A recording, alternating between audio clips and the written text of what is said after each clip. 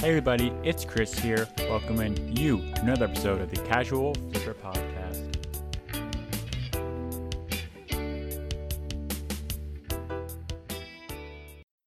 What's up everyone? Welcome back to another episode of the Casual Flipper Podcast. Super pumped up for you to join me today because today I chat with Chris Mahoney, a really good friend of mine. We discuss business and mindset and entrepreneurship and flipping and all that good stuff. He's got a ton of experience to draw off. I think you really enjoy it. With no further ado, guys, let's jump into it. I picked up a bunch of stuff at the auction today. Oh, right on. Okay. I haven't processed it yet, but I'm ready to do that. I sent a bunch of other stuff in too. And so what auction is that, Chris? It's just like there's two of them locally. One of them is ViewBid and the other one's like Marner or something along those lines. Okay. But no, it's good. I got this massive toy. Like I didn't realize how big this toy was, but it's probably stands 3 feet tall. Jeez. What is it? Made by Marvel. Marvel. It's to be perfectly honest, I don't know what it is. I have no idea, but I do know that it sells on eBay, so I'm going to sell it. That's awesome. I paid $30. It seems like it has sustainable sales for $130. Oh, so wow. Good margin. Yeah, some good stuff there. Got a bunch more Magic Jacks, which is sick. Nice. And they're still selling good? They're popping. That's awesome. They're popping. It's actually crazy.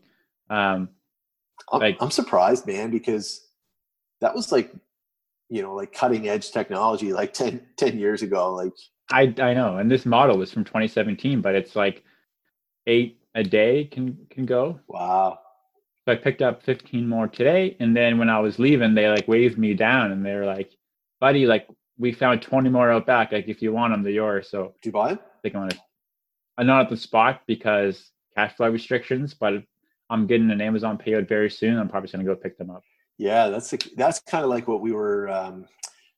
Dude, that's exactly what we were talking about. Yeah, I'm running into it now. You got money tied up in things that aren't moving. Like that's exactly the example I gave you. It's like if you could sell 8 of those a day, then for you to carry a week's worth of inventory, so 56 of them would be nothing. But if you don't get the cash because you got stuff sitting in things that might sell one a month, then you gotta figure out how you balance that out, right? Easier said than done. So after we talked about that, I went and I found Amazon has something called like your price competitiveness. Okay. So it's of all of inventory, how much do you have the buy box on, or you're close to that buy box price? And I noticed I was at some points at 80%, which is actually very shit. You want to be like 95% to 100%. So after we were talking about that, I was like, man, I got to go check out to see, make sure that I'm being competitive in my pricing, and it was low. So now it's at 98%. And since I've done, I had to drop my drawers on a lot of the books. The profits went from some of them from $12 down to like $2 and $3, but now they're starting to move. Yeah, it's the most important thing right now. When your cash flow is limited, you need the cash. Yeah, you got to exactly. Get out of the stuff that's not like. And in some cases, you got to take a bath on it, right? It kind of sucks, but I think you're better off. Just assuming you're going to get what everybody else gets and get really good at finding the deals and finding the volume to make it worth your while, right? Rather than you don't put as much attention to that and just try and sell it at a higher price to keep the margin. Like, it's a hope and a prayer, I think, right? So I'll pick up those. So that'll be good. That's awesome. In your opinion, Chris, or from your point of view, how do you scale a business that is low on cash flow? Because one of the things about a lot of resellers starting out is that the main reason people get into reselling is, one, they need some side money, or two, they don't have any money. And it's like you start the business and then you start scaling up. But like, how do you do that when you have very limited cash flow? I think it's tough, right? Like no matter what, it's going to be tough. The background I have is in a very tight cash flow business, right? And I would say in your case, probably even more so because it's a side hustle. So you're taking money from, your active income, which most people don't always have a lot to spare, and trying to plug it into this. So, I think what you lack in cash flow, you can make up in, attention to detail, right? And really getting like hyper granular when it comes to the metrics, the margins, your inventory management, and really understanding your business so that as you scale, your knowledge is not the limiting factor. It really is the cash flow factor. Like if you can prove it at a small scale that you understand the business, the fundamentals, and the different levers that are going to, ultimately make you successful, then, as the cash starts to roll in and you're flipping that inventory over, you won't run into the challenges of learning certain things at a certain point, right? And money can be easy. I say easy to come by, like, it's not easy, but if you've got a proven model and you can prove that you understand the business, then it's easier to obtain from an investor or however you want to do it, friends, family, whatever that looks like. And then the other thing is not burying yourself, not playing small ball to a certain degree, not getting too emotional in what you're doing and making an order that could bury you. Despite the potential payoff, you can't afford, even if the upside is there, you can't afford to have, something goes so sideways that you're out of the game and you don't get a chance, because at the end of the day, it's all about how many at-bats you get, because eventually you hit one out of the park. But if you strike out in the first at-bat, then and the game's over, you just don't get another chance. Exactly. Yeah. Yeah. So it's like, while you're just starting and you're a small guy, like, understand the business. So like, you're probably going to need to learn how to use some kind of spreadsheets. Yeah. Or at least know someone that does, and really figure out what works and what doesn't, I guess. Yeah. Yeah. I mean, that's it, right? Try things, test things, like, learn from other people doing it. I mean, the good news is if you're doing something that a lot of people have already done, then there's a trail or a path, both probably good and bad, of things that you can replicate, right? Like, versus going into something that nobody's done before, then you're kind of figure it out. So if you can model your behavior off of people, and you obviously make it your own and tweak certain things and hope to gain an advantage, but model what you're seeing as success and learn along the way, will just help you stay out of trouble early on, right? What are some of like things that you saw, because you were kind of working in like a huge business, not huge, but a good sized business? Like, what are some of the mistakes that you can kind of see from that point of view that like people that are in businesses already tend to make, just because maybe it's hindsight's 2020, or maybe when you get in there, it's harder to have a clear vision?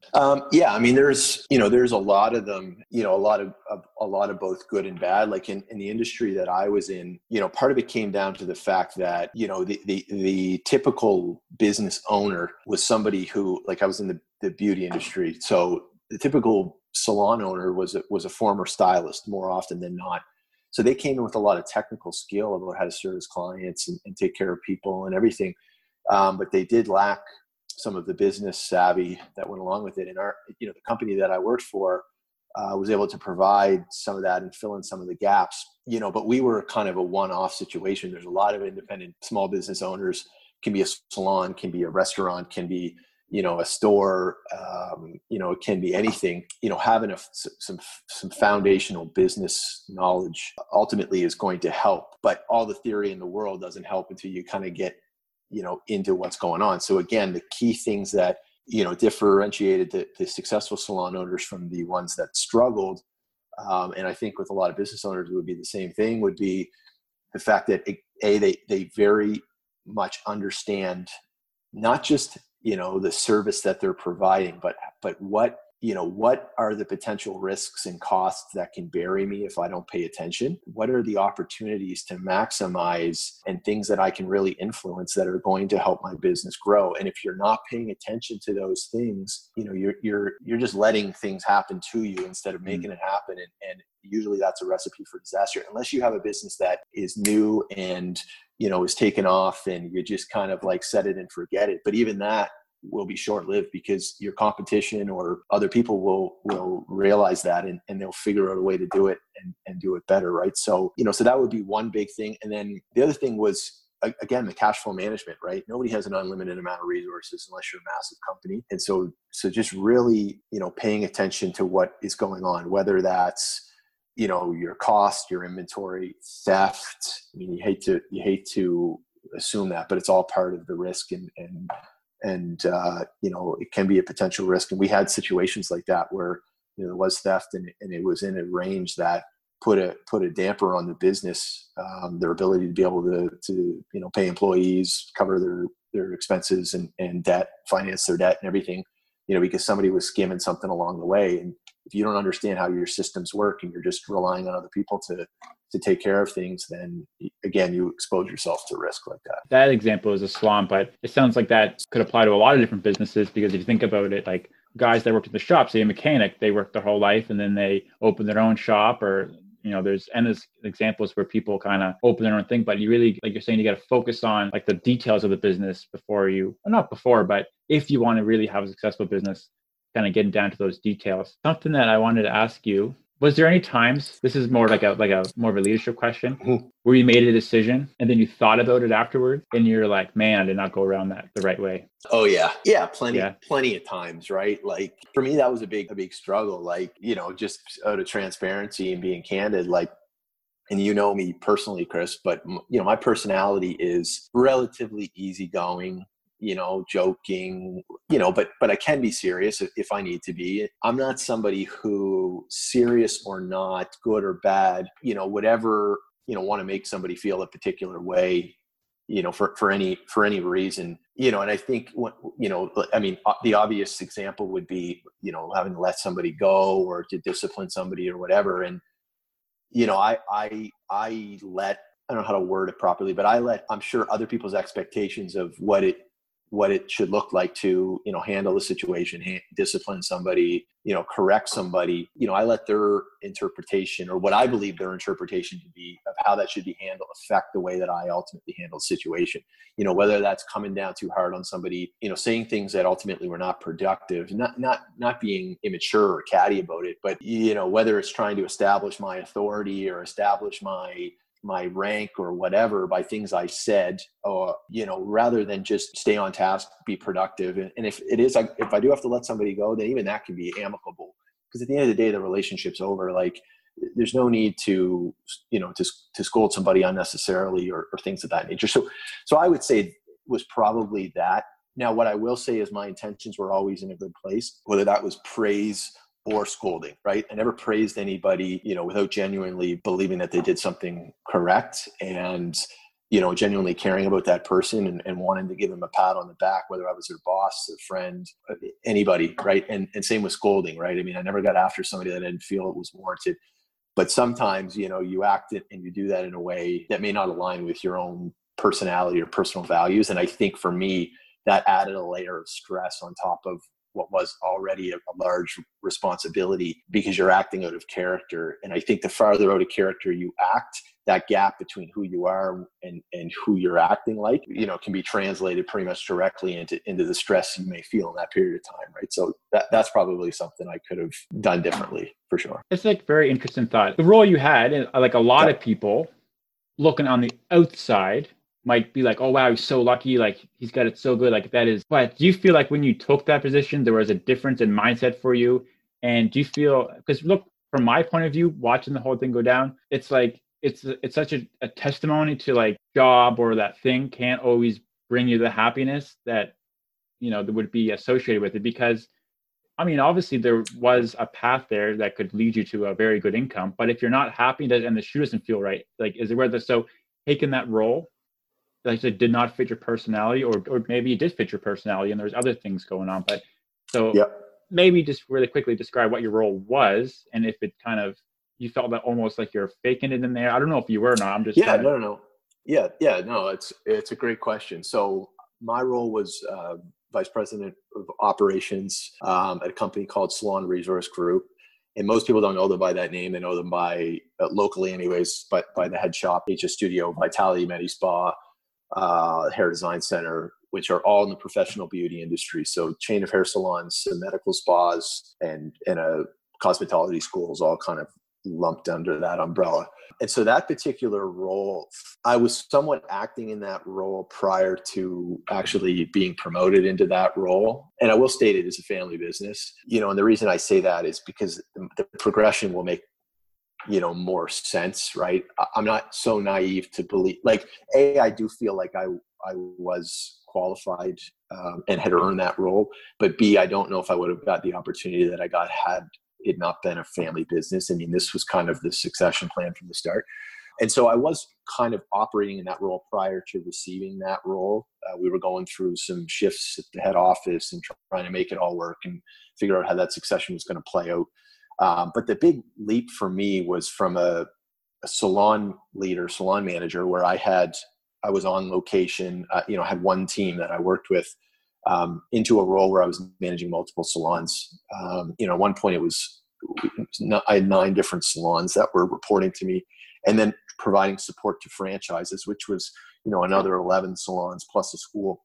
So, to answer your question, when I first got involved, my ambitions and my outlook on life was very different in the sense, and I'd always been somebody, Chris, you and I have had many of these conversations, like, very motivated, ambitious, much like yourself.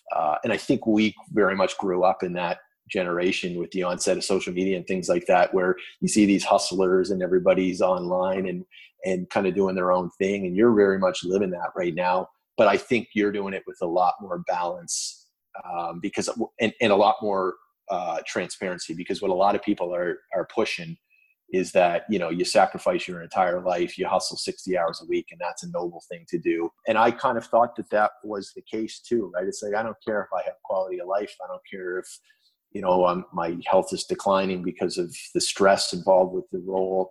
If I have no social life, I'm not doing the things I enjoy because I'm hustling, and I'm doing the things that nobody else is willing to do. And I kind of bought into that. And I do think you have to be willing to do things that other people aren't willing to do, but it's not noble to do it at the detriment of your happiness, ultimately, right? I have to believe at some level the people that are working that hard and making it work, they enjoy it. And I quickly learned that there was elements to it that I didn't enjoy. And so as far as the day-to-day went, there was a lot of things that fit my personality, and there was a lot of things that didn't. And what I found, jumping from a small team of people who I felt I knew deeply, that I could take care of, that I was on site with, that I managed in a salon setting, and I watched them day to day, and, could coach them based on behavior. As I rose up into a different role, I quickly started leading and managing from more of a spreadsheet and numbers type of perspective, because I couldn't touch 150 people at a time under my, leadership umbrella, right? I had to rely on the strength of the other salon leaders, some of which had the training, some of which didn't. We had some turnover there. And because of that turnover, it created some chaos, and it also created a lot of stylists coming directly to me instead of going to their intermediate manager, because I was more of a stable force. I was somebody who was around. Part of it probably was I was the owner's son, and maybe they felt like things would get done if they came to me versus, going to their own boss. But ultimately it created a lot more, stress on myself too, right? So parts I loved, the strategic side, the people side. Parts I didn't like, which were, obviously the disciplinary side of things. When things weren't going good, it was tough. And the inability to be able to affect change from that level. Leading people is much different than leading other leaders, because at the end of the day, you got to try and motivate that leader and put your hand up and hope that they're going to do as good a job as you. And without the same vested interests, without the same path, without the same experience, it often doesn't happen. And then you're left feeling like the people that you cared so deeply about at the front level are not getting the same type of leadership that you would have provided them. And it's to no fault of the salon leader, because at the end of the day, they're getting paid a fraction of what you're getting paid. It may not be a long-term thing for them. They may not have grown up with the same experience. They may not feel as empowered to be able to make their own decisions.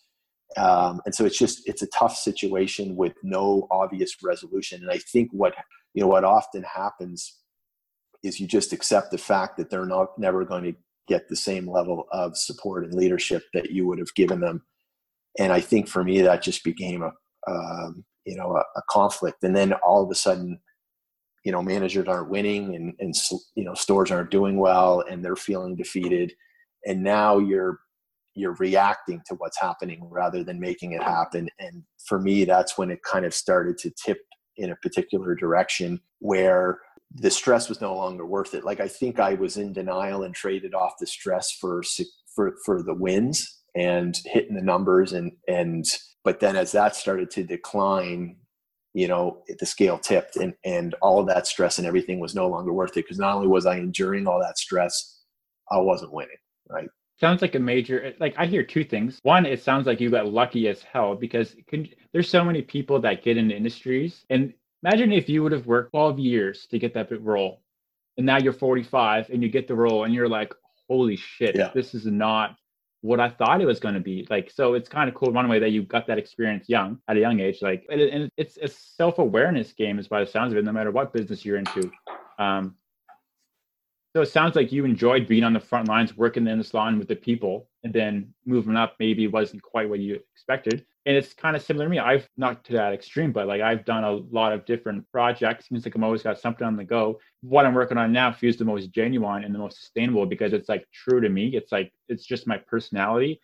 In the past, I did like that Big Red Says podcast, all about motivation and whatever stuff I believe in, but it was so hard to like sustain and make content around because it wasn't like a genuine version of myself. So it's like a self-awareness game. This is what I'm doing now is so easy for me because it's just who I am. And it sounds like, as I'm sure you have no regrets about it. I mean, I think that, and I say that to my girlfriend all the time. I say, like, I don't regret it for a second because I was able to go, and right to your point, rise into that role 2.5, 3 short years and figure that out and realize that this is not ultimately what I wanted. Right. I have no regrets, but I did learn a ton. I mean, I did a commerce degree at St. Mary's, and I learned more in 3 months on that job than I ever did in my entire business degree.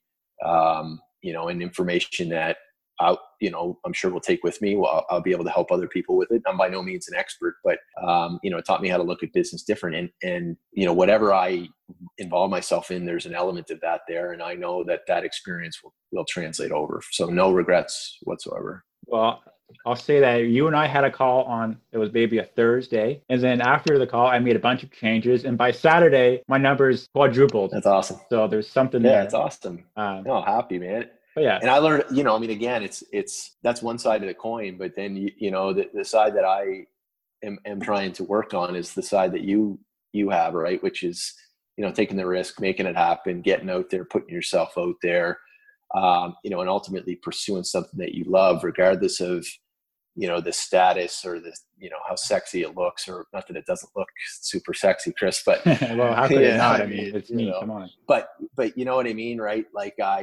you grow up in an environment, son of a successful entrepreneur, and it's like, that's the path, some sort of professional path, title, whatever, but again, staying true to yourself. How do I do that on my own and my own thing, and take that leap of faith and throw away any preconceived notions or other people's opinions of what that may look like along the way. Yeah, no question, right? No question. Probably my number one thing I've been working on is just like making decisions for yourself, what feels right for you. Obviously, you got to be logical and practical, but it's probably, it is very normal in the society we live in, but there's always like, do I post this or do I not post this, or do I make this decision or do not make this decision? There's always like that thought, like, what are people going to think about this? And like the number one thing I'm working on probably the last year is just doing what feels right to me, because ultimately I think that's really, like, anyone that's doing anything is just doing their thing, like, and they don't care about all the other noise. So I think that's a key thing. Yeah, no, I agree, man. Like, that's the irony, is like everyone's too focused on, themselves to really be critical of other people. If you find someone who's genuinely critical of what you're doing, unless, especially if you're just doing you, then they got their own, it's cliche, but they got their own stuff going on, right? Like, how do you have that much time?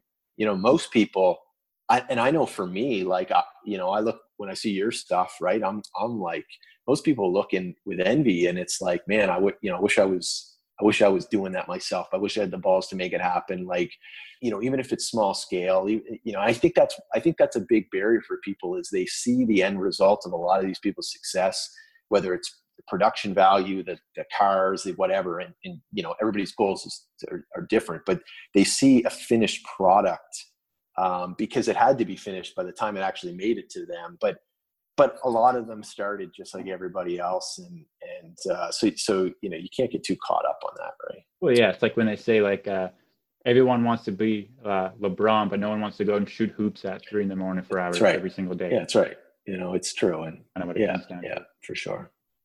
Yeah. But anyway, I know you got to take off. I got the little guy here. No worries. And anyway, I appreciate you hopping on the call. Man. It's always inspiring for me to kind of hop on the call with you. So I appreciate it too, man. I always enjoy our chats and looking forward to more of it for sure. Boom. I'll chop this up and make you sound like a real villain. Awesome. Can't wait. Wouldn't expect anything less. All right, bro. What's that? Take care, man. All right, guys. Really hope you enjoyed that. Remember, you can find me on Instagram, Facebook. I just started a new Facebook group. It's for new resellers to meet new people and learn the hustle and stuff like that. So that's available if you want to, get in that. Search it on Facebook or just hit me up on Instagram or Twitter. I'll invite you, no problem at all. The Casual Flipper on all the social media. Go find me. I appreciate it. Leave a review if you got time. Otherwise, guys, I hope you really enjoyed this. Any content you want me to create, feel free to let me know, guys. Anyway, I'm out. See you next time.